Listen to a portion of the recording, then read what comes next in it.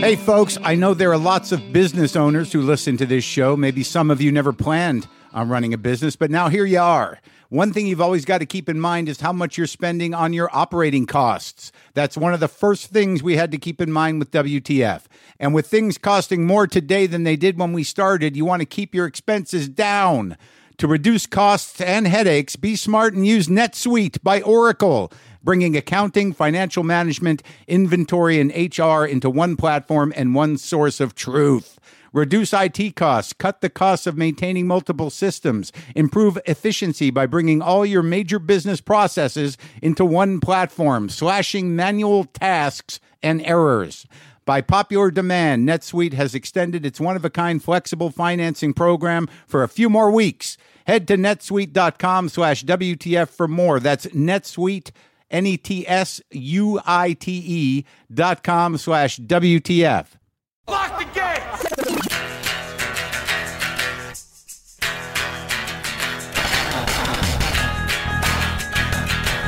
All right, let's do this. How are you, what the fuckers, what the fuck buddies, what the fuck nicks? What's happening? I'm Mark Maron. This is my podcast, WTF. How are you? Is everything okay? Is it okay out there? How's the water? Is the water nice? What's happening? I got Woody Harrelson on the show today. Yeah, he came over and we hung out. He asked for some, his people had us go out and get some vegan snacks, but he didn't eat them. So you know what happened is my buddy Frank, who works for me, he picked up some chocolate-covered coconut cookie snacks, and I threw them in the freezer. And you know where they ended up? In my fucking mouth. I can't have that shit in the house. I'm not going to complain. You know, it's healthy, but Jesus Christ, Woody, why didn't you eat it? So yeah, Woody's on the show today. He's got that Zombieland Double Tap is opening in theaters tomorrow, Friday, October 18th. By the way, no nicotine for how long has it been? Is anyone keeping track? Could somebody please tell me how long I've been off nicotine? It feels like a while. It was several pounds ago. I feel like it was like when did I get off it? August 26th. How long is that? I'm looking at my phone, sorry. 7.5 weeks off nicotine. And I feel okay. Goddamn hungry all the time, but, you know, we've covered that. I'm all right. Nicotine free, almost 2 months. That's fucking nuts. Can I stay with it? By the way, yeah, I'll be in Nashville today and tomorrow. Tomorrow's the show. I'll be out in the streets doing something if I'm not too tired, depending how the travel day goes. Looking forward to hanging out in Nashville for a day. The show I hope it's going to be great. And Atlanta, too. I got to spend a day in Atlanta, too, which I don't mind. I got a buddy there. Looking forward to it. I am looking forward to it. I'm looking forward to dumping this material, too. I got the special taping on the 30th. I got the Masonic in San Francisco on the 26th, and I'm going to have those posters. I'm going to have if you're from San Francisco, bring cash. I don't know if my Square thing works. Man, that's another thing I got to look into. I haven't sold posters in a long time, but I guess I'm going to sit there, do a meet and greet, and sell. I got 100 or so, about 100 of these hand-printed posters, and I'm going to move them. If you like them, they're kind of twisted, kind of cool. But, so I'll see you guys at one of those dates. I just got done with the litter box project. Once a week now, here at the house, I have a litter box project. I have 3 large litter boxes, 2 old cats with kidneys weakening. So the turnover is pretty fast.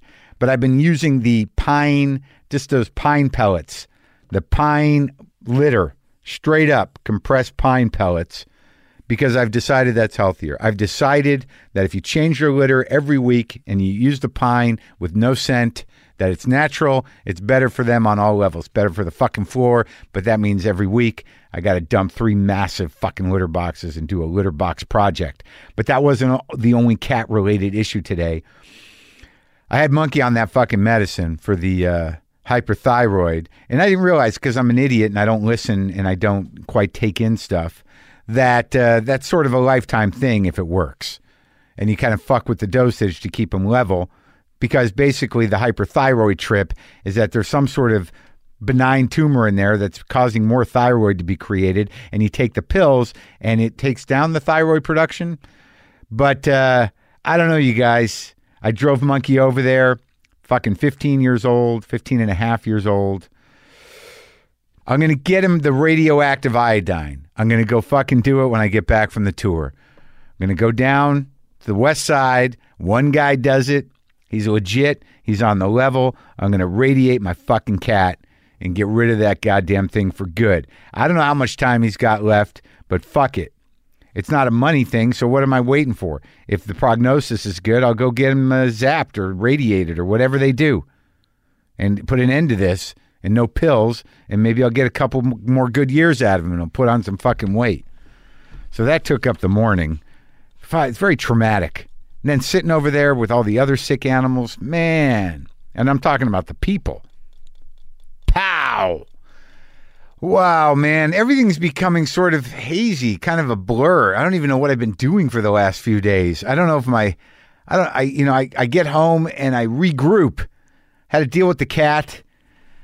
I've been watching some TV. I've been watching Succession. That finale of Succession was very satisfying. I don't know why. That show, I got to talk to some of those people. They're really fucking blowing my mind. And it's not even a paid ad. This isn't an ad. This is just me engaging. I watched the fucking finale of Succession twice. It's just there's something about the language and the emotional kind of horror show that it is. It's a very specific tone of language that they're using. I'm not sure what it is. It's some sort of take on Shakespeare or something. I don't know what's going on, but I do enjoy it. And the Culkin kid's doing good.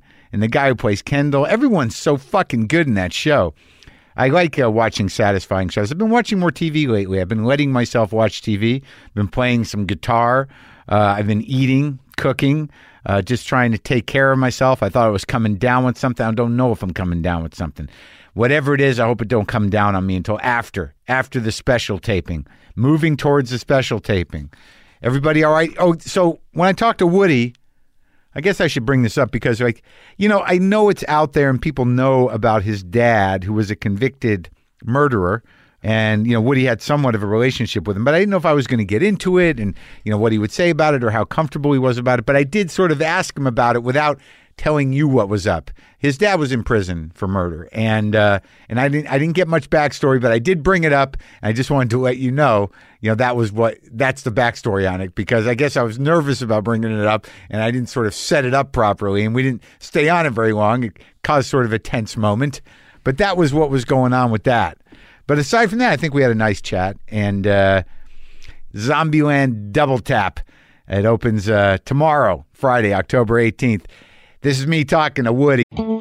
Sometimes I wish I paid more attention in school, or in some cases, any attention at all. There are probably a lot of things I could have gotten more out of, like literature, and now it's probably not in the cards to go back to school and study the classics. But luckily for us, there's a new podcast called The Foxed Page that dives deep into the best books of all time. This is basically like the best possible college English class, but more relaxed and fun. No pressure of grades or needing to prepare something to say in class. It's only the books you want to read and know about, presented by best-selling author Kimberly Ford.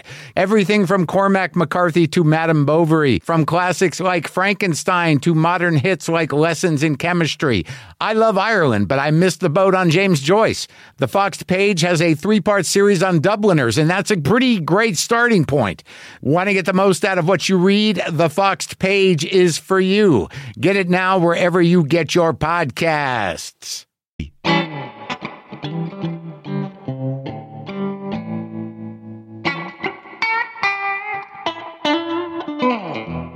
You live in Hawaii? Yeah.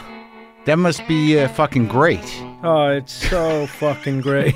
I love it. The people are extraordinary, and of course it's the most beautiful place I've ever lived. Which island is it? Maui. And you've been there a while? Yeah, since 98. Because I go down there to, I've only been to Kauai. And I've been there like 3 or 4 times with 3 different women at different points in my life. You can mark them all. I can't buy that. Well, that was when it was good, and then it got bad. I remember that trip was right before it got bad. But it's so pretty there, but there doesn't seem to be a lot to, like, you can't really live there. But while you were there, Yeah. were you having a loving romantic time, or did things start to just... Well, no, the trips were okay. The last trip I went on was literally like the month that we planned it in January, and it was the month that Trump took office. So I was, panicking for 11 days Right. in Kauai. It was up against the beautiful backdrop of Kauai. I was like, what's he do? What is this fascist theater? What's with the signing stuff? What's Bannon going to do? When are Jews safe? It always comes down to that question for me. So that ruined it that time. I could see how that would put a damper. And what do you do? Like, okay, so you shot this. I don't even know when you shot Zombieland Double Tap, but you seem to always be working. So what do you just? What do you take, like 3 months and just hang out? Yeah, Well, in Hawaii. How does it work? Oh, you mean the way we did that? The way you live your life, though, like it seems like you're away. Do you have a place here too? Yeah, I have a place here, but I'm not here very much. I'm mostly in, I'm mostly working or back home. Right. I pass through here on the way, but like that one I went. I think it was a couple 2.5 months in That's not Atlanta. Bad. Yeah, a lot of stuff filming in Atlanta. Yeah, and then you just go do it, knock it out, go back home, just hang out, knock it right out, nothing to it. Then do the zombie jokes and go home. Wear the hat. I'm done. That's it. No, but this one pretty special just because, this movie, probably more than any movie I've done, has, a very vibrant, shall we say, passionate fan base. Like they really have a thing about this film, the first one, and so there was because the first one was a success. They wanted to do another one, and for years they kept trying with different scripts, and different iterations of it, and it just never right. Right. And so finally, they were getting mad at me because I was the one just saying, this is a page one rewrite. They weren't. So they said, how do you determine that? What is it? How do you determine? You just read it and you can tell. But I was just like, you got to get the original guys back, Rhett and Paul, who've gone off and written Deadpool 1 and 2, and now to get the humor element much balanced. More. And, they just understood these characters. Yeah. So those were the guys who really cracked it and made it. And there was still plenty of work after their first script, and they did a ton of work on it. And it's just also a very cool collaborative thing when you get on set with Ruben, who's our director, our fearless leader. Yeah. And it's a great experience. So it's fun. Super fun people. Yeah. And we're making each other laugh. We're trying shit all the time. Sometimes you can't even get through a take because you're laughing so hard at the other, something someone else. Well, it's funny though, like you have this now, so people know you. There's a whole generation of people that know you from these movies. Like that, you're Woody from those movies to them. That's all. It's the depth of their experience with you, probably in one way or another. Well, maybe. Yeah, and it's just weird because like you somehow because there was like probably a good decade or two where you were Woody from Cheers. Like there was a whole generation of people. That's how they identified. I had done other things too, Mark. No, I know that. Okay, I just. But you're right. I mean, Cheers, of course. I'm making a point. I'm making the point is you transcended, fairly quickly the sort of trap of only being TV famous. Well, it might have seemed quickly to you, Mark, but I cannot tell you it was 6 years I couldn't get arrested in any other capacity other than Cheers. So I was worried that I was, a good part, but I thought maybe I'll always just be that guy. Woody from Cheers. It happens. Which, not so bad, but yeah, I was thinking I could do more. Yeah, well, I thought maybe more. Yeah, sure. Well, I mean, the problem is like you're Woody from Cheers, years after Cheers is over. That's the big fear. It's like, you got the good gig for 6 years, but the big fear is like 10 years after, like, there he is. What have you been doing? Yeah. No, I still get that sometimes. Someone will be like, man, why haven't you done anything lately? I said, well, I've done a lot, so I'm doing my part. You got to do your part and watch it. Step up. No, I will say that toward as Cheers was coming to an end, so I was on an 8 season, so that was the 11th season. But right in that window, the 10th or 11th season, one of the execs from Paramount took me to lunch and said, we've got an idea. Yeah. You'll take over the bar because Teddy's leaving. Right. And you'll take over. And I said, this is at the very beginning of the meal. Right. I said to him, there's no show without Ted Danson, I promise you.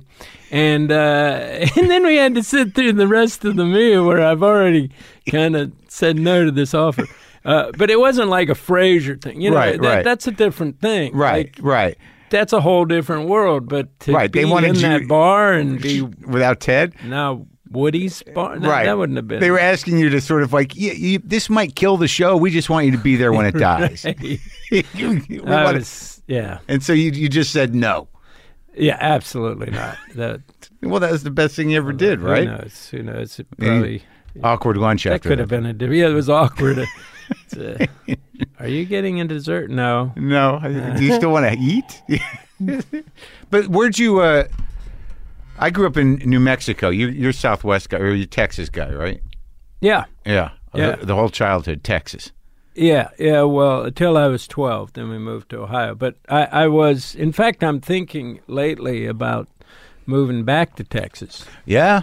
Yeah. Nostalgia or to help? I don't know. I love it there. I love great people. There's some people there you don't want to talk politics with. No. But generally incredible. I mean, I think that's true. Time there. Yeah, wonderful people. I always find that. I was surprised. I was just there. I did Houston, Dallas, Austin, did shows, and yeah, I mean, there's political problems everywhere, and there's people with certain points of view, but Texans are their own thing, and they are good people, and in the state, I really think they live in their own country, and I think that gives them a sort of disposition. That is true. I think a lot of Texans look at it as a separate country too. On both sides. Yeah, well, it's big. You know what I mean? So it's like, how often can you get out? You know what I mean? Where do you live there? Where did you live though when you grew up? Well, I grew up in Houston. Oh yeah. I was born in Midland, but grew up in Houston. Yeah. So you really do you come from Cowboys? No, we were more in a suburb of so still city, but maybe wore boots. No boots. No boots. No. They call them kickers, I guess. Yeah. Is that what they... But what do you think's driving you back there? Just because you live in Hawaii, man. I mean, that's sort of a weird kind of like, but this nice, but Texas. I love Hawaii, too. I love Austin. I just love I love that city. Yeah, and, I'll still come hang out in Hawaii, too, but... Yeah, you've got a good life, man. Yeah. Yeah, unbelievable. I still am shocked constantly. Do you have brothers and sisters? I have 2 brothers. Older? Older and younger. I'm in the middle. They still around? Yeah. Yeah? Everybody get along? Oh, we get along great. In fact, we all went. My younger brother is 56. His name's Brett. Yeah. And Brett decided to get back into go-karting after... At 56. At 56. And, that is one rigorous sport. Yeah.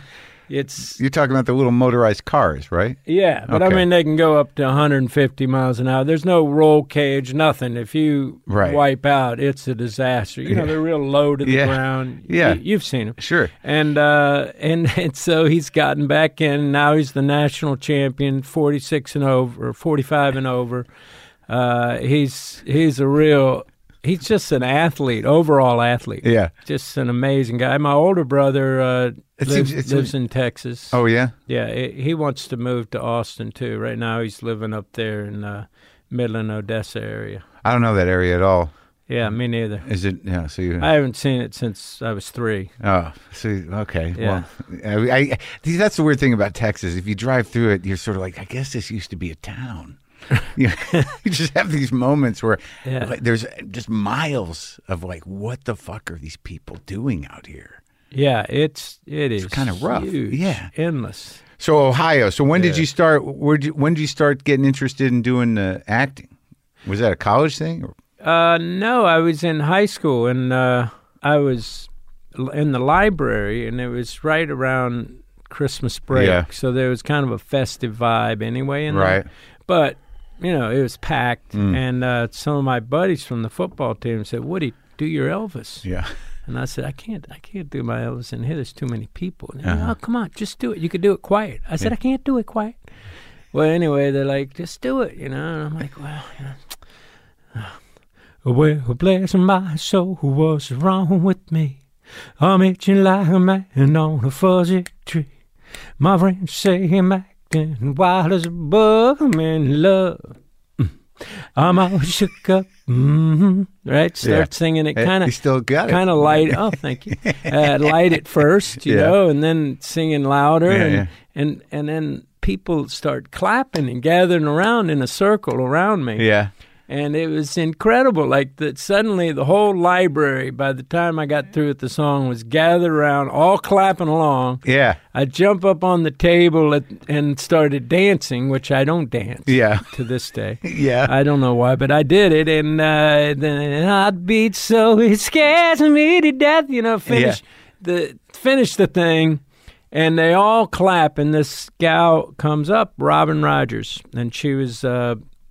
this lovely gal in the school who dated the best athlete and had never talked to me before. But anyway, she said, Woody, I'm vice president of the drama club, and I think you ought to come try out for theater. And I said, well, I absolutely will do that, Robin, absolutely.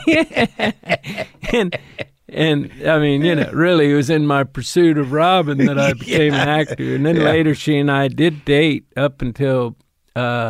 sometime during my freshman year in college, she came and visited me, and I still had like 2 papers to write, and she got really mad at me. And that was it? I haven't seen her since then. But chose schoolwork over Robin. I didn't choose. Maybe it was having procrastinated that schoolwork. Yeah, that'll do it. So that was it. That was the beginning of it.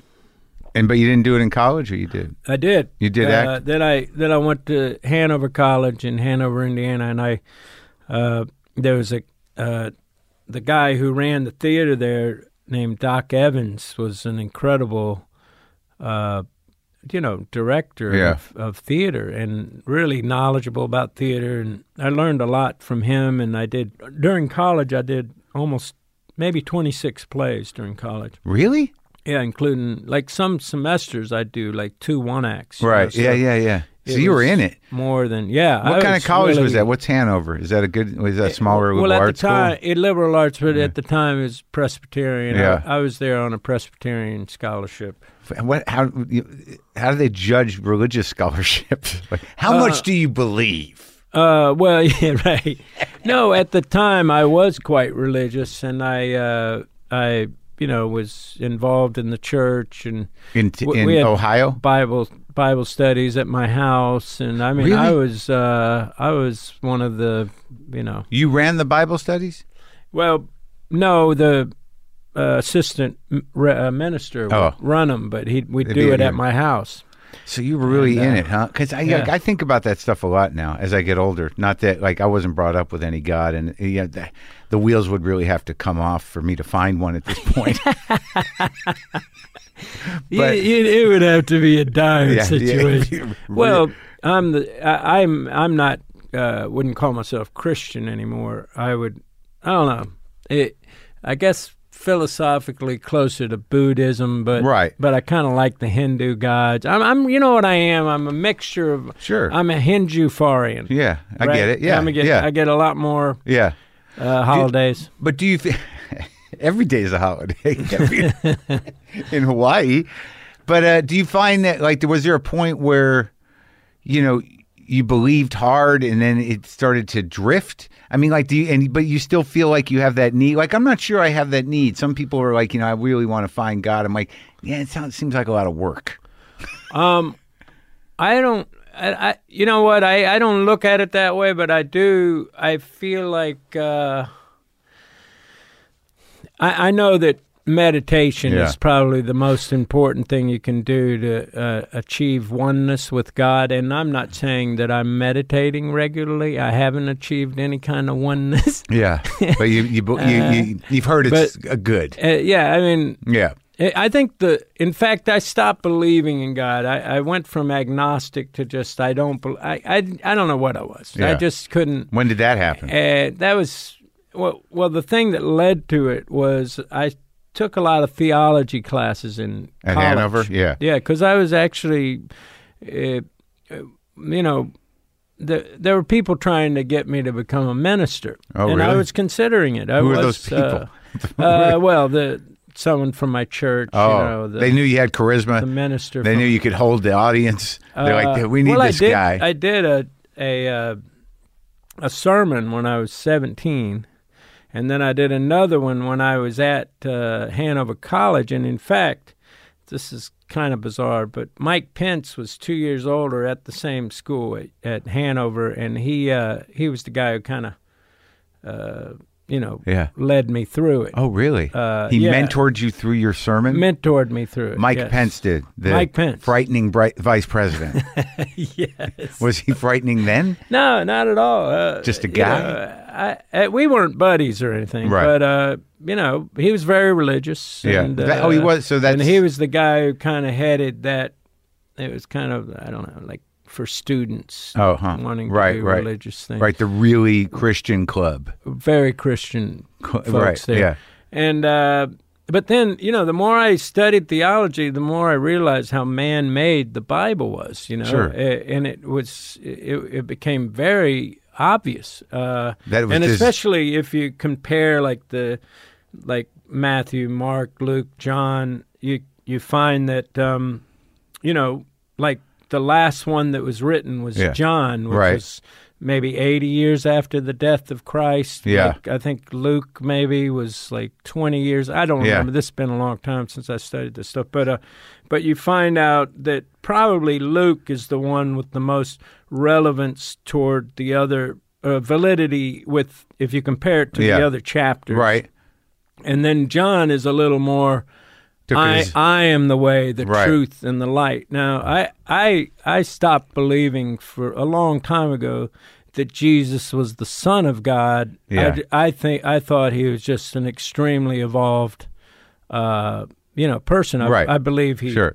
I think he lived. Yeah. And I think he had tremendous influence, obviously. But I didn't think him saying I'm the Son of the God. I think he meant we're all children of God. Sure. And and he said, like the miracles I do, you can do also. So I always felt like there was something not quite right about declaring him God. Right. And you had a problem with these guys who were like, hey, I wonder if I can still make a little something off this Jesus story. I know he's been dead a while, but I knew a guy that knew him, and right, so that's what sort of tipped you to the fact that this was a construction of humans. Is that those books were written so long after he died, there had to be a little bit of hucksterism involved. Well, also there was a lot of influence by the Nicene Council of the early church. Where they would they'd say, for example, it was the way it was originally written. There was one angel outside the tomb when Jesus rose. Yeah. But in Jewish law at the time, you had to have two witnesses for a thing to be a valid legal, occurrence. So they changed it to two. Even if they're angels. Even if they're angels. But it's got to be two. But I'm saying when they're discussing this stuff in the Nicene, they're slightly manipulating things to make it a little more kosher, you know? Sure, of course. Right, So right. So that when I started to understand, it's not exactly every literal word that came from the mouth of God in John or Mark. When you realized it wasn't journalism, that Bible was right. It wasn't God journalism. Yeah, right. Right. It was more, anyway. People constructing the story. All right, but you never lost the desire to have faith in something. Yeah, You just that's true. moved it around. Well, I did, because at the time that all this transpired toward the end of my college career, and as I moved to New York City, it was more convenient for my religion to be hedonism. Funny how things work out. The ease that you just eased into another sort of more exciting belief system. Tried to make up for lost time. Could you imagine that though, Woody? If you'd just been closer to Pence, and gone that way, where you'd be now? Oh, like gone into politics or something? Or politics, or just more Jesus? Gone to become a minister. I'd probably be a minister of a wonderful flock in in Hawaii or wherever, and you would have somehow Hawaii, great. worked weed into it somehow. Yeah, well, that's the Rastafarian. Yeah. It'd be a weird hybrid of Presbyterian Rastafarian. Yeah, it'd be good. And vegan. Everybody would be. So you're just going to reinvent a hippie commune and be a cult leader. It's not a bad idea. You can do it. Just have my own church. Yeah, why don't you just pull in the Zombieland fans? If you could mix the zombies and the herb, and I tell you, it all makes sense. Yeah, it's going. So you go to New York from Indiana to pursue acting? Well, we went down to Houston to work construction for me and my buddy Clint. So the reason I ended up going to New York, because my best buddy in college, Clint Allen, he auditioned for Juilliard, and he told me before he auditioned, if I get it, will you come to New York, be my roommate? Yeah. And then we had another roommate, Rob, and so the three of us ended up living on 51st Street there between. He got into Juilliard. That guy. He got into. Did he make it through? Because I had a slow plan. Yeah, no, he went 2 years and then he did a Broadway play for like a year and a half. So he kind of exited. Is he still in the game? No, now he lives in Minnesota, and he got completely out of the game to go and raise his kids. Because his wife at the time was from Minnesota.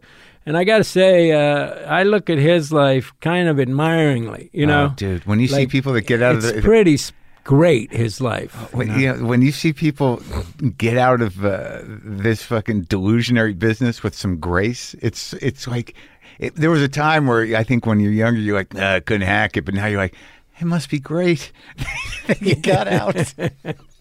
And you live a normal life. Look at you. I know, but I mean, I love my life. No, of course. I know what you're saying. Yeah. But I also look at his and I say, well, geez, it's at least equally great. Of course. I might get to meet lots of people that people would want to meet. Sure. But in terms of just a day-to-day great life with friends. Yeah. That's pretty groovy. Yeah, because a lot of times we get to meet all these people, but it doesn't mean we're necessarily hanging out all the time. Right. We meet cool people, but you're like, okay, that was good. I met that guy, and now I'm going to go back home. I mean, there's a lot of people going to be very envious I got to meet you. Oh, I think that goes both ways. That's very nice of you to say. It's true, man. You're great, dude. I love what you do, and I love your passion and your conviction and the things you care about and the way you just speak your mind. It's beautiful, dude. Thank you, man. It's a weird thing to feel compelled to do that. There was a moment where, especially now, where you're sort of like, we kind of have to. We kind of have, we don't know what's going to happen, but if we don't do it, you want to be one of those people. At least, you spoke up, for fuck's sake. Yeah, I mean, you definitely do. You always have. It's like that thing where Papillon says, 30 years from now, when your grandson's on your knee and he asks you, what did you do in the Great World War II? You won't have to say, well, I shoveled shit in Louisiana. So that was from and it's him, it's him giving a speech to these George C. Scott. George C. Scott. Yeah. But the point is, We don't want to have to say, when there's not a tree left and there's no such thing as snow and it's just fucking blazing hot at all times and we're just dying off. Yeah. It's we don't want to say we didn't do anything. At the very least, right? You want to be like, we tried. We did what we could. Well, it's like this girl here, Greta. Yeah. I honestly, I'm pointing to my shirt. I have her picture on my shirt. Like I feel like Greta Thunberg is probably. I used to say to myself, who's going to save us? Who's going to come and be the modern Martin Luther King and going to really just change things? Yeah. And it turns out to be a 16-year-old girl with Asperger's from Sweden. Yeah. This girl is really making a difference. So, I like to think it won't be, we aren't all just lemmings, heading toward the sea to jump off the cliff. But it feels that way. Yeah. But I think maybe we'll make hopefully a gradual U-turn. Yeah, I hope so. I do hope so. It's weird that what I struggle with, even in my stage show right now, is that in order to make the U-turn, or at least in order to sort of have a sensibility, a logical response to it, is we have to accept where we're at now in a way, and see it at the very least, instead of just sort of just entertaining ourselves or being distracted and being trying to put it's real. What is happening is real. Yeah. So that's the hardest thing, I think, for most people, is to sort of prioritize as opposed to just sort of I don't know, is that important? I can't think about that right now. I have to go to yoga. The world is ending. Yeah, but yoga's good. Yeah, okay. They can coexist, but we have to do something about the other thing. Well, but I totally get that as well, because how many times I've just been so over, my mind is so overstimulated and so freaked out by everything that's going on. I'm I just got to smoke a fatty and just forget about this. Yeah, no, I get that. I get that attitude, but I look at this girl Greta spent a year, I heard, just so overwhelmed. Once she knew the information, it's like we all got to get kind of sick with the information before we can, or something really catastrophic has to happen. That's always my fear. Well, it's already happening. But it's too slow. I watched this documentary last night, which I actually narrated. But it's which one? It's extraordinary. It's called Kiss the Ground. Yeah. And Josh and Rebecca Tickle directed it. But it is it talks about the relationship of the soil to global warming, because the soil, the fact that there's so much desertification in our world, a third of the world. We've turned it to desert. Just these incredible practices of the way we till the soil and all of the pesticides and everything are just so destructive to where we denature the soil. Yeah. And we kill all the microbes and things like that.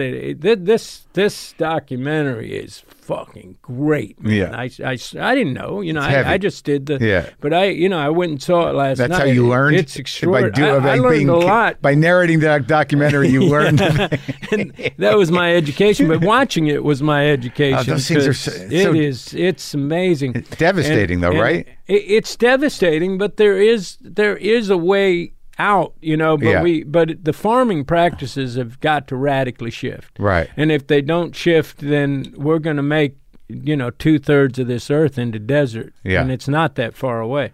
So that's the tagline that keeps people from watching things. Right. They don't want to get It's so funny, whenever you hear that, I watched a documentary last night, there's a 98% chance that the rest of that is going to be a kind of a bummer. Being said. I mean, honestly, even when I told you I'd watch a documentary, I saw your lids just get a little heavy. Oh, God damn. Well, I watch documentaries, but some of them are just sort of there's a certain ilk of documentary where it's I know I need to know that, but man, I'm a little sad already. Yeah. No, luckily, this one doesn't really a little hope. There's a little dash of hope. Yeah, there's a dash of hope, and it's going to change. It's got to change. I'm with you. I'm optimistic right now. With you, I'm optimistic. Yeah. Yeah. So, all right. So let's go through some of this stuff, because I want to know about so you're in New York. You did theater in high school, but did you train more? Yeah, well, I did theater all through college, and I also took acting classes. It was really doing those plays that I think really helped me to where when I did get an opportunity in New York, which, so I was in New York 14 months before I got a job, which doesn't seem like long, and isn't long in the scheme of things, but I got to say, I was at my wit's end. I mean, I was pretty much done. I couldn't keep a job. I had,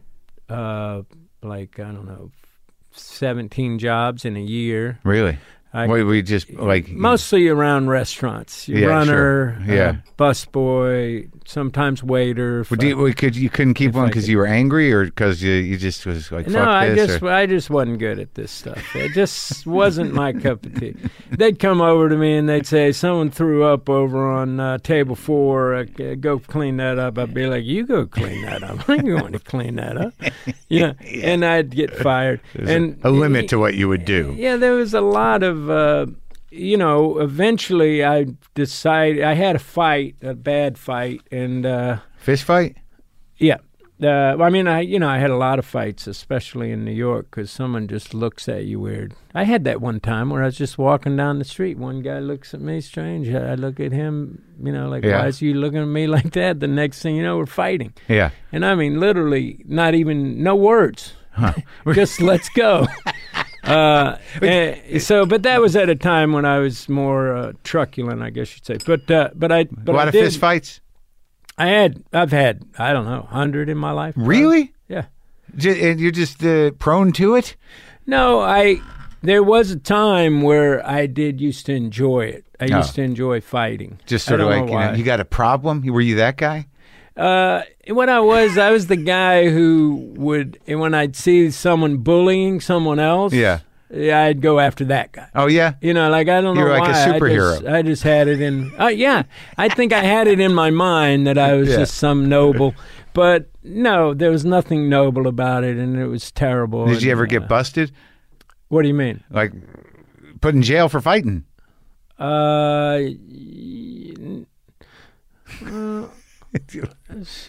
not really. Okay. No. Well, I'm just talking about close. One night. Close. That kind of there were times where there was a lot of, discussion with cops, but and there were times where my friends went to jail. But, you managed to. I somehow managed to. But anyway, it's the acting. That's where the acting comes in handy when you're talking to cops. That's when you realize.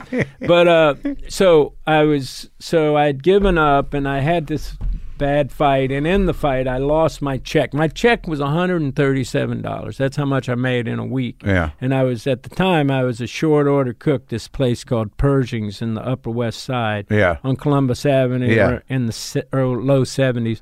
And I like that job. And I would just throw on a burger, eggs. Nothing hard. Right. And then but anyway, so I lost this job. Then I lost that money, and I was like, okay, that's it. I'm going home. I give up. I can't do it anymore. And I had managed to luckily get this great agent, and so she said, Marcia Bonine, and she said, well, let me send you on one more audition. And I said, okay, and it's for Neil Simon play, Biloxi Blues, but it's for the understudy. The parts are all cast. Yeah. And I said, okay, but I'm leaving. I already had my date set. To go back to Texas? To go back, no, Ohio? To Ohio. Yeah. To Lebanon, Ohio. Anyway, so I got the ticket and everything, and I went on the audition, and then I got a call to come back for a callback, which I went to the callback, and I was leaving 2 days hence. Yeah. And I go to the callback. So the lucky thing was the audition before Neil Simon just happened to be sitting back in the back of the theater, unbeknownst to me. So that's how I got into the callback, and then in the callback, boom, they hired me, and I mean, I was elated. I didn't need to be the guy on stage. I was happy to be the understudy. Yeah. And so luckily been working since then. That kept you in the game? I stayed, well, actually, I stayed in New York, and then we went to L.A. to at the Almonson. So that won the Tony 1985. Yeah, and did you ever get Right. to go on? And so 6 months into it, I ended up getting a hiatus, basically, to go do this movie. Yeah. So I didn't go on during that 6 months, but I went to do this Goldie Hawn movie called, Wildcats? Wildcats. Yeah. That's it, Wildcats. So I was going to do, I hope Goldie's not listening to this. But then I did Wildcats, and I was going to go back and be on, Yeah. get to be on Broadway, because Yeah. they fired the two guys I was understudying Yeah. for horsing around Yeah. on stage with Matthew Broderick, who they didn't fire. And so they were waiting for me to get back, and then it was like I run into this friend of mine, or he'd gone to my college, named Leo Jeter. Yeah. And Leo was a real good actor, and he said, "Hey, they're auditioning for this the show Cheers. Yeah. They got a part, and the part's named Woody, and he's from Indiana, which is where we'd gone to college." And he says, "You ought to go try out for it." I said, "I don't really want to do, TV. TV. I'm purist theater." So, of course, then I watched it, and whoa, this is a quality show. So I went in, and anyway, I got That was lucky. it? Got real lucky on that too. You loved working with all those people? Yeah, And because like the thing about like loved working with them. yeah, I've interviewed Ted. He's a great guy. Incredible guy. Really sweet guy, Yeah. fun guy, So let me ask you just a question just from past news, and then I want to talk about some of the movies, because like you sort of evolved into, like, you're a great actor. I always like Thank seeing you. you. And I love some of the fucking movies that you did, and like there were certain really kind of I watched that one. What did I watch recently? I watched the one with Kevin Costner, and you were great in that. The True Detective was great. I mean, you're always very Thank you. good, and that you know how to do it and go deep and show up, and it's amazing. Thanks, man. In looking at some of the other stuff in your story, how did you was it because you sort of evolved into this environmentalist, and you do you're politically active, and you're outspoken, and you take action. And how did this all evolve? How did your father's situation play into it? Like in terms of how you integrated that into your own life? Does that make sense? My father did. The one thing he'd always try to stress with me is keep an open mind. Mm-hmm. So I tried not to close my mind. I Yeah. still pretty much keep it open. Yeah. So that was I it. think that was helpful. Yeah. But his situation, was that hard to grow up with, obviously? Yeah, I mean, it would be nice to be able to hug your father as opposed to talk to him on a telephone through glass. Yeah. Yeah. Yeah. Yeah. So he was in jail your whole life, pretty much? From when I was 7 on, Yeah. he was out for a little while my senior year in high school. Yeah. So I got to see him, but he was only out like a year and then went back Yeah. and Yeah. never came out again. Did you, do you sort of, I guess I'm just sort of, because you play a lot of kind of morally dubious roles. Oh, yeah. You know That's what I mean? true.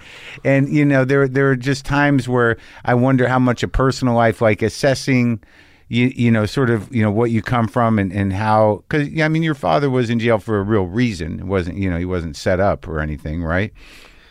Well, I'd say there were some questionable things that the government did, Mhm. but you don't want to go against the government. You don't tend to win. Is that what happened? I've Yeah. had several things where I'm, going against the government, And you feel the pay a lot of money to lawyers, and you just do not ever win. really, Including with my dad. But it was it's just it's not something where you think, oh my God, woe is me, what Right. a terrible life. It was just a fact of my life. Sure. Yeah. Oh, yeah. Yeah. Absolutely. I guess there's like, I wonder, when you're creating stuff, like, how much, because like when I do my dad's got mental and emotional problems, and there's somehow they're in me a little bit too. And when I have to do that kind of work, it's sort of right there. I can, I don't have to go too far to find it. I'm not happy about that, but it's there, Yeah. So when you start doing real kind of like these roles, especially like natural born killers and shit, I mean, like, what do you got to tap to get to that place? Well, that's interesting because this just happens to be the 25th anniversary of Natural Born Killers, and tonight at the Egyptian Theater, I'm going to watch it, which you're welcome to come. Oh, wow. If you want, I'll get you 1 or 2 tickets, whatever you want. And we'll do a Q&A afterward with Oliver and Juliet and... really? Yeah. Oh, that's wild. Don Murphy. When was the last time you watched that thing? I haven't seen it since it came out, I think, 93. I haven't seen it since then. So that was when Cheers went off the air. Yeah. Was when... No, I'm totally wrong. That was when we shot it, right after Cheers went off the air. Then I started on NBK. Yeah. What was coming out at that time was Indecent Proposal. That's right. So we finished that. So it probably came out the next year, like 94. Yeah. But, right, because 25 years. So... so I don't know. I feel like I studied all of the frickin' psychos. I studied them all. Yeah. And I really eerily, grotesquely got into their skin a little bit. Yeah. And I didn't like it. I didn't like the person I was. Yeah. I did. I remember being at this is back when you could smoke inside a restaurant and stuff, and I remember grabbing someone's cigar and frickin' putting it out in this restaurant in Paris. And, yeah. I mean, my mindset was extremely volatile at that time. In terms of the kind of work you do to get into demanding roles, do you always do that much research? I mean, do you really sort of try to, No, I mean, I will say I've been lazy sometimes. I like to think I'll never be lazy again because I hate myself when I'm lazy and I don't do the kind of work. You know how it is. You want to deliver the best you can. But we're also getting old, and it's nice to nice to just skate. That's funny. I honestly, you just search for clues, I guess, right? So you found yourself kind of in the mire, this sort of like the mire of the insanity, the psychopathic insanity. Yeah. How long did it take you to shake it? That took a good, close to a year, I would say. Yeah. Before I felt, I don't have that shadow in you. Well, I still got a little shadow. It's always there. It's always going to be there now. You just kind of keep it quiet, right? Yeah. And working with Oliver, was that crazy? It was wild, man. Oliver, I'm going to see him tonight, so I got to be careful what I say. Who knows? He's probably got spies listening. But, he was actually great to work with. Yeah. I really feel like, it's pretty obvious he's brilliant. Sure. But he'd do things like, so we have this one scene that's outside of this pharmacy, that's this wildly lit pharmacy, yeah. and there's this glass all the way in front of it. And so my character's supposed to, they've captured Mallory, played by Juliette Lewis, and so I'm kind of already pretty upset. But I have to run along the other side of these windows, and there's all these cop cars out front, and they just are firing at me. And so all of the windows, get destroyed.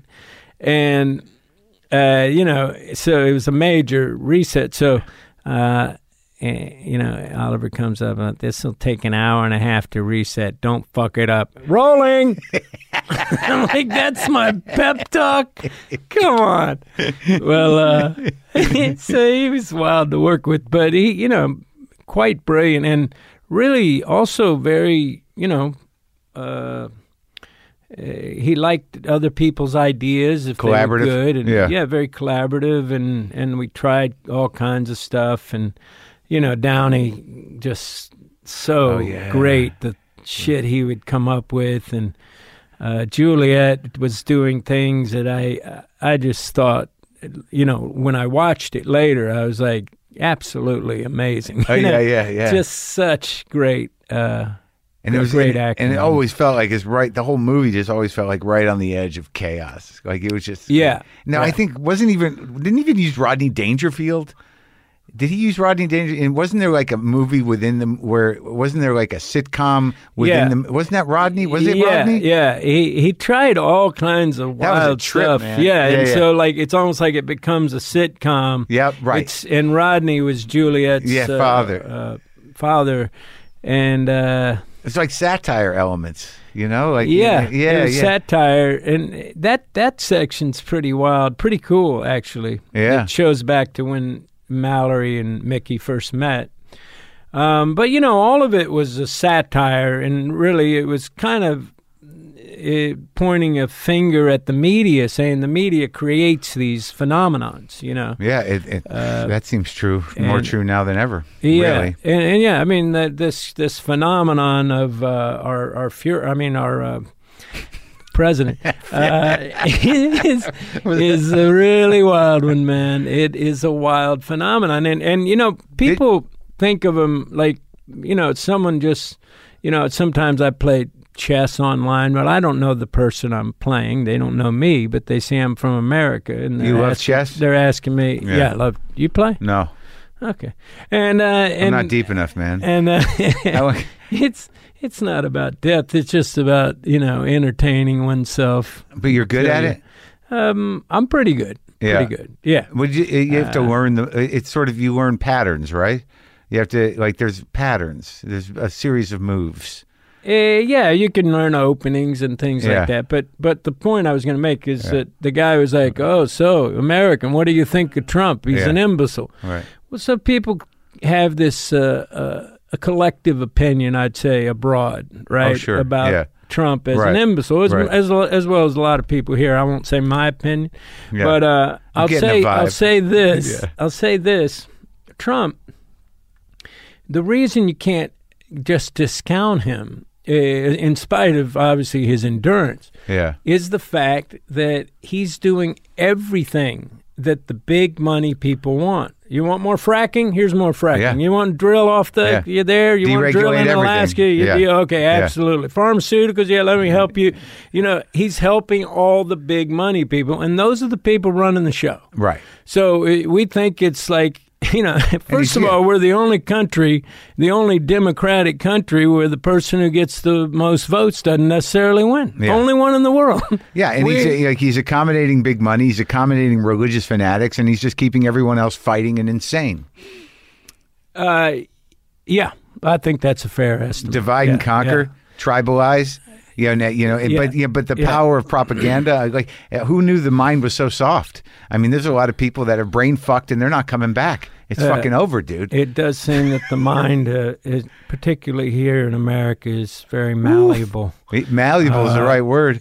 But anyway, I worry that even if he again doesn't get the popular vote, the way all this redistricting and gerrymandering, let's put a million black votes in this district, so that only counts this much. Move it around. Whatever it is to make sure that they don't. Well, not unlike the environment, there's a lot of work that needs to be chipped away at after, Republicans have been diligently, reworking districts and doing everything they can to undermine the system for 30 years. Yeah. While we were sort of like, a lot of us were kind of doing yoga and enjoying 8 years of Obama. You really have a thing against people who do yoga. I mean, oh my God, these people are just horrible. The way they don't pay attention, and you're doing yoga. It's important. I know it's important. Did you ever meet Trump? Did you ever do functions with him? Yeah, no, I did. I had a dinner with him one time because, what's his name? Governor of Minnesota. At one point, wrestler Ventura. Jesse Ventura. Yeah, sorry. My brain, obviously, Mine too, someone dude. robbed my memory bank. It keeps getting worse, man. And so, it's. I don't think I'm helping, but so Jesse Ventura, he called me and he says, I'm coming to New York because I was there, and I'm having dinner with Trump. He's going to try to convince me to be his vice presidential running mate on the Democratic ticket for the 2004 election. This is in 2002. Yeah. So I sat through that dinner. Yeah. Yeah. Dude, That was. You didn't say anything? You realize how a second can be fast, or a second can just feel like forever. You realize that. It was a squirmy second. Oh my God, I was so. It just, it's just that he just wants to talk about himself, and he does continually, and he's still the things I read that he says, it's almost like a God complex. It's a sickness. There's a sickness to it. There's a pathological self-centeredness that's it's a real issue. But I did Conan. I was on Conan O'Brien, and he was the other guest, and I just remember this was back in the 90s. In New York, and I was the second guest, and we were both in our dressing rooms, and Frank, the segment producer, goes, "You want to meet Trump?" And I was like, "Nah." like even then, I'm like, I don't need to. So what was he like on the show? Do you remember? Were you there when he was on? He was one of the, a reliable clown. Back then, for all of them, for Stern and Conan and all the shows in New York, they're like, get that weird kind of like self-centered rich guy to come be his weird self. He was a clown. Yeah, I do think it's a dangerous thing to just paint him as a clown, because Dude, he's really getting a lot done in the wrong way. I don't understand. I'm saying that's what he was. He is now. No, I get what you're saying, but I'm just saying, like, a lot of my friends look at him as this clown. Yeah. And you got to take him seriously, because because it's happening, man. He understands business, and he's doing everything. Like we say, he's a business guy working for bigger bullsmen, and he's doing everything. And he understands how to work up morons into a fucking rabid, frenzy. These speeches sometimes. Oh my God! Come on, man. But let's not get down too far down that rabbit hole. Let's get out of that rabbit hole immediately. We started with the satire of the media causing the natural born killers goes. But okay, so I guess the other question is in terms of just some of the more career stuff. So in order to do natural born killers, you submerge yourself into the insanity of those who have came before you in the psychopathic killing realm. Now, when you work with Milos, so you actually you spent time with Larry Flint. He was available. I spent a lot of time with him, because I studied him, and I read everything all of the little things in front of the Hustlers. He'd write a little I forget, just from the editor-in-chief, and put a lot of those little snippets from that into the script. Did he as a person sort of influence the way you approach your life? Yes, he did. Because he was so bold, and so he'd get arrested without thinking about it. He was and I'd never. I guess I'd been arrested prior to that, but I never thought to go do then I went and climbed the Golden Gate Bridge and got arrested. I knew I was going to get arrested, or other actions that I knew I was going to get arrested. But I was more in the Larry Flint. If I hadn't played that part, I never would have done that. I was disinclined to want to ever get So the idea of civil disobedience being an important way to carry and convey a message at the risk of being arrested, that was just a minor liability to making a statement that needed to be made. Right. Yeah. And that you learned that from Larry directly. Yeah, learned that from Larry. Yeah. And I love Larry. I think he's an incredible guy. I don't know why he doesn't just sell off all that stuff and be done with it. But he's still involved? Oh, yeah. big time. Still in it. Yeah, oh yeah, it's. But he's just a great business mind. He's involved. I think he has 32 different publications. I know there's a lot of. We've upset some Christians today, but now talking glowingly about. Yeah, you're going to upset Christians and women. It's one of the. Really, you get a double header with him. Oh my God. Yeah. Anyway, I think he's an incredible guy because he's so honest and so unafraid to say exactly what he's thinking. Yeah, I think no matter what it is. He definitely was one of those guys, like, it's a different time now, but I think that what he was fighting for in terms of, freedom of speech and freedom of expression and what it means and what the Constitution means and not to be fucked with, he definitely had his time and was important. Yeah, absolutely. I mean, I don't. I think all the pornography stuff is unfortunate. I don't.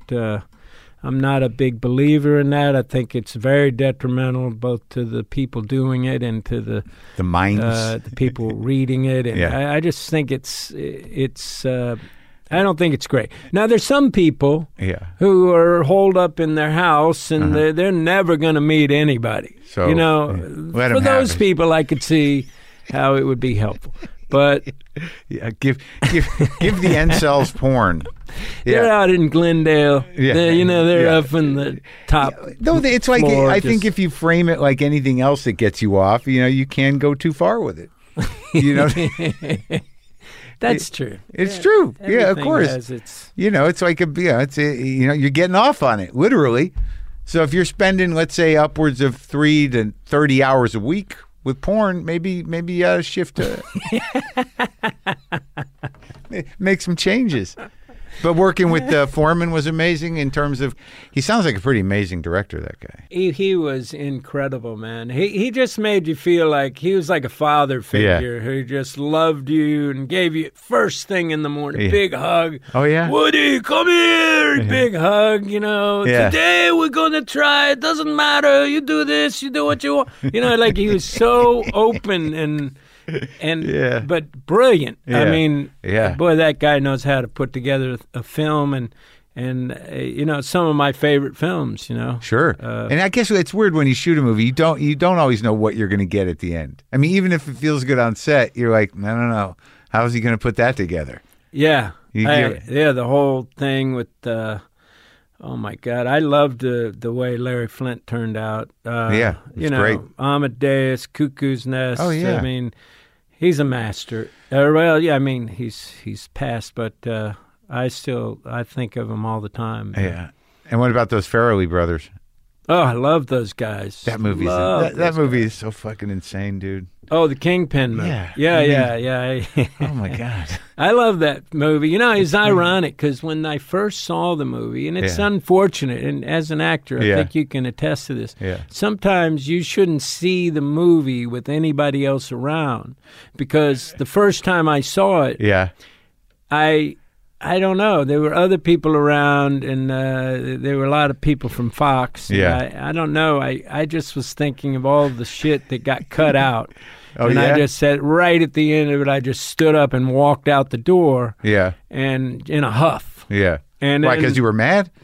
I was mad, and I didn't think it was good, and I didn't talk to Petey for another year and a half. Oh, really? Pete Fairley. Yeah. And then my daughter, I have a 13-year-old, but someone gave me this wild gift, which really showed me how much shit I'd done, which was they gave me like a grocery bag full for I don't know, Christmas or birthday of everything I'd done. Yeah. Including, on DVD like or all whatever? the Cheers. Yeah, all DVDs. Yeah. Back when those were relevant, I guess. But it was amazing how much stuff was in there. But anyway, I threw it on the floor. I took out Natural Born Killers and some of them. And then I said to my daughter, this is a few years back, I said, is there anything you want to watch? And she pointed to Kingpin. Yeah. Well, now I hadn't watched it. And Petey had said to me after we'd started talking again, just watch it again. Give it another chance. Yeah. And I hadn't. And so she got me to watch it. This is probably like, 3 years ago or something.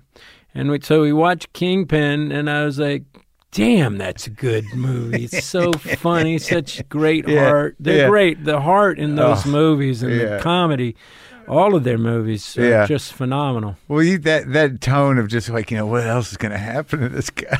Yeah. That must be a fun thing to play, just to sort of like, oh, God. Oh, just yeah. never stop. It was so fun, man. Great working with those guys. What was the other one that I was thinking about for classic moments forever is when in No Country for Old Men, where you know he's going to kill you. Oh, yeah. Just sitting in that chair. Sitting in the chair. Yeah, I thought that was... I remember Javier was so... The stuff he was doing was just so odd. Yeah. I thought, I wonder if he's got a real handle on this. Then I watch it later, and it's just brilliant. Oh, because when you're in the room with it, you're like... It's like he's got this thing, this little net keep around his hair, so he takes it off before the thing, and keeps his hair in a certain kind of... Yeah. And then the way he's talking is kind of very flat, monotone-ish, and I just think, what the hell? Yeah, because there's part of you thinking, like, how is this going to be anything but ridiculous? Right. Well, I don't know if I thought ridiculous, but I didn't know if it would tonally... Anyway, of course, you watch it later, and it's just utterly horrifying. Brilliant. But... horrifying, yeah. And I watched Wilson, too. I like that book. That was good, too. Oh, thank you. I love that movie, Wilson. Yeah. Well, I like Dern. that. I like the book. It's such a weird thing to make it. Like, what makes you decide to do a movie like that? Like, because it seems like you can do whatever you want. And you do huge movies. I mean, Christ, The Hunger Games. So a little movie comes in. Is that something you do for fun, or you want to help, or you think it's a good script? Well, it's interesting. I've gotten so many films that I got to say, these films I know for a fact no one's going to see. Like I can read it and be just utterly certain no one will see this movie. Right. And, like I could sit here and list off a bunch of them. But then there's a part of me that says it doesn't matter. Yeah. Like it's important to do what you think could end up being a great movie. Yeah. And I thought Wilson turned out amazing. I loved it's such a interesting, quirky, comedy. But of course, nobody saw that, and it depends on the distribution. Which at the time, Fox 2000 didn't feel like, shall we say, revving up the engines for that one. No, they just sort of slipped it out there and see what it'd do it on its own. Well, I got even. Fox 2000's gone. No, I shouldn't have said that. That's terrible. Oh, you were in that out of the furnace movie. Sorry, I'm just being that kind of interviewer. Yeah, out of the furnace. I'm looking at you like, because I remember that's the boxing, weird hillbilly boxing movie. Is that what that one was? Yeah, that was a wild movie. Well, I met that guy Scott Cooper on a plane. Yes, that guy is amazing. He is, isn't he? Amazing director. Yeah, and he's an actor. He's like you. He's a Renaissance man. Yeah, he does a lot of shit. And he is that guy is. He's one of those guys who just, no matter what's going on, he will. He'll push through and he will make this thing great. He hasn't done anything but great. I think that's true. I think he does it well. Yeah. He definitely has a style, and he definitely takes chances, and it feels like old one of those 70s dudes. Yeah. We're going to fucking make this movie no matter what. Yeah, in fact, I know I came and visited him. He was in Santa Fe, and he was doing the movie starts with a H. Hostages or Hostiles? Hostiles. Yeah, I wanted to say Hostages. Yeah, Hostiles. I like that movie. I thought it was amazing. Yeah. But he had this. They were right in the season. Yeah. And when there'd be a lightning strike, from the time of the lightning strike, 30 minutes before they could do anything. Yeah, right. If there was a lightning strike. Right.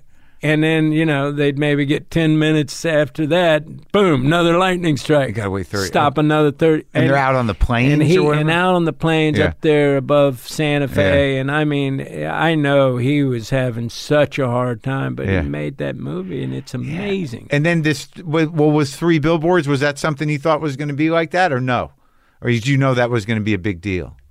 Well, I had no way to know, but Martin McDonagh is someone, no matter what he asks me to do ever, I'll do it. Yeah. No matter what it is. Yeah. And in fact, so years before, I became kind of obsessed with. I started reading these Irish playwrights. Which he's kind of English, but he's really Irish heritage. And anyway, I read all of his plays, and then I went to Dublin, and then I got a hold of him, and I said, I'd love to meet you. And so he came over from London, and anyway, we had the best time, and we've been friends ever since. And so then later I was in London doing a play, and I like to think I kind of influenced him to work with the guy I was working with doing that play, who's John Crowley, who's an incredible director. Yeah. I don't know if you know of him.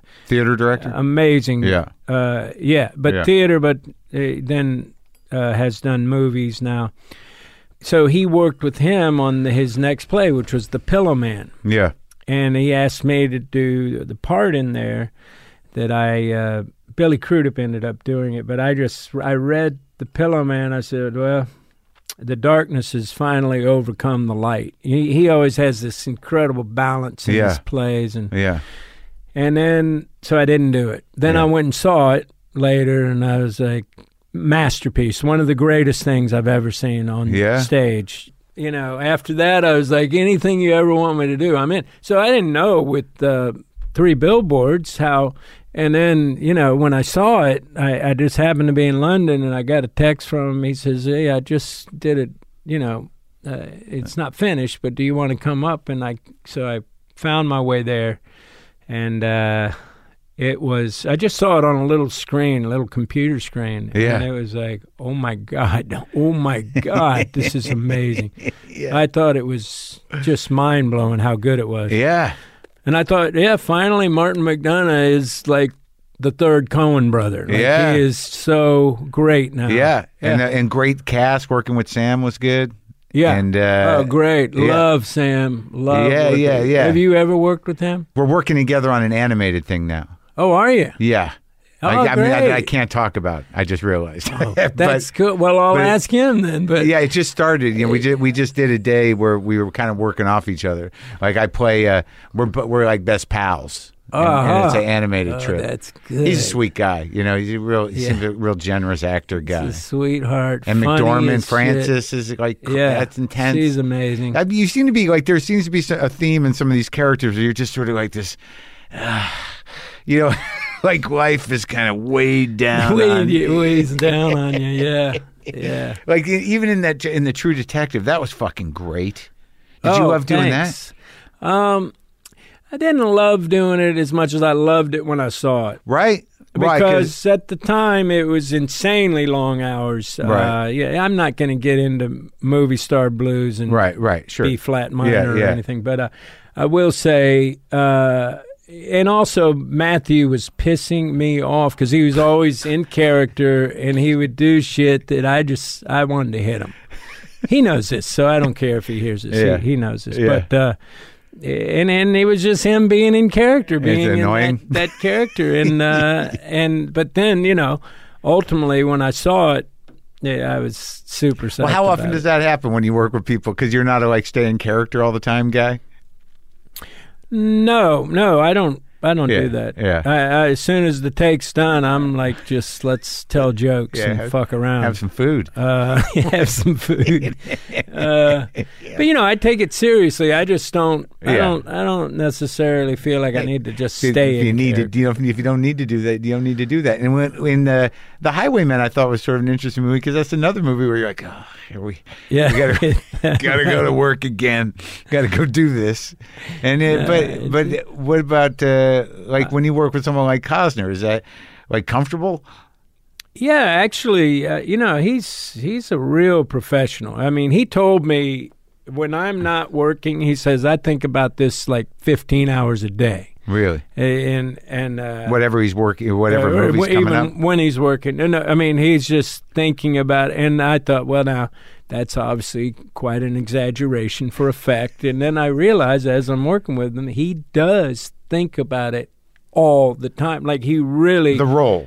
It just just the whole thing. Uh-huh. You know, like how Yeah. this scene will play out, or what Yeah. should be the prop in this, or you know, does that make sense here? You know what I mean? Right, like he's right. just constantly thinking about it. So he was a real professional. I liked working with him. And you know what was cool about that Yeah. was, you know how Netflix doesn't necessarily reveal how many people see things, Yeah. but they did let us know that in the first month, 40 million households saw that. Really? In 1 month. So they say no one ever watches alone, so that's at least 2 people. So that's Gee. 80 million people in a month. Yeah. Like more than almost everything I've done combined. You know Huh. what I mean? Well, That's that's an crazy. exaggeration, but Yeah. it really was... Right. Oh my God! You know, and now I don't want to be one of these guys who, you know, I understand this concept of the death of cinema. You Yeah, know what I mean? right. I think that it could very well be. Certainly, things have shifted Yeah. markedly because of Amazon and Netflix. But on the other hand, I don't know if that's the way things are going. You know, we got to figure out how to get on, but we don't ever want there not to be a time where people go to the cinema. Sure, go to you the know? movies. Yeah, I went to the movies last night. Oh, what'd you go to see? The Breaking Bad movie, the new one with Aaron Paul. You're kidding. Yeah, El They did Camino. They did a premiere last night Of Breaking Bad, of it's called El Camino. and it's more following his character. It's right after. It picks up right when Aaron Paul is driving Okay. away. Oh, I have to see that immediately. Yeah, I know. Yeah, it's good. It's good. Great. Yeah, it's going to be on Netflix on Friday. Oh, it's a Netflix movie. Yeah, Okay. yeah. So But you'll be you able saw to, it at the cinema. Yeah. I saw it at that one in Westwood. Yeah. You know what is it? The Rialto, that old one, Right. right? Yeah. That, That's right. a nice. Yeah, yeah. And they were all there. It's not. I get excited when I see the celebrities.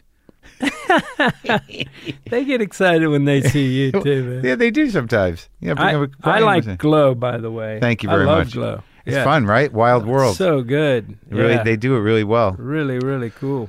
But I will say I love this, though. I love that you still do this out of your house here Thank you. in Glendale. I'm glad you Very came by. cool. I think we did good. It's great talking with you, Good man. talking to you. Good luck with Yeah. everything and have fun in Hawaii, man. I think. Do you ever get the feeling like? I'm a little neurotic, but do you ever kind of get freaked out that you're in the middle of the ocean, just on an island? It's not like I'm just floating out there. A little floaty. No, I know, but like I've had moments on Kauai where I'm like, we're far away, man, and it's a little island, and if the water comes up, we're fucked. Oh, Yeah. well, yeah, you worry sometimes about that. But honestly, I worry more being on the mainland. It's Yeah. like we Yeah. look at, like someone said to my wife one time, are you looking forward to getting back to the real world? And she was like, oh, no, this is the real world. Because Nice. we really feel like in Maui, that's how life should be. I think that's true. It's gotten a little scary. You It's put gotten a on little your scary. swim trunks, you go Yeah. pick a fruit off the tree, Yeah. and then you head down to the water. I mean, that's how it. life should be. God damn it! I think you're right. All right, I'll meet you down there. Okay, Mike, great Thanks, buddy. talking to you, too. man.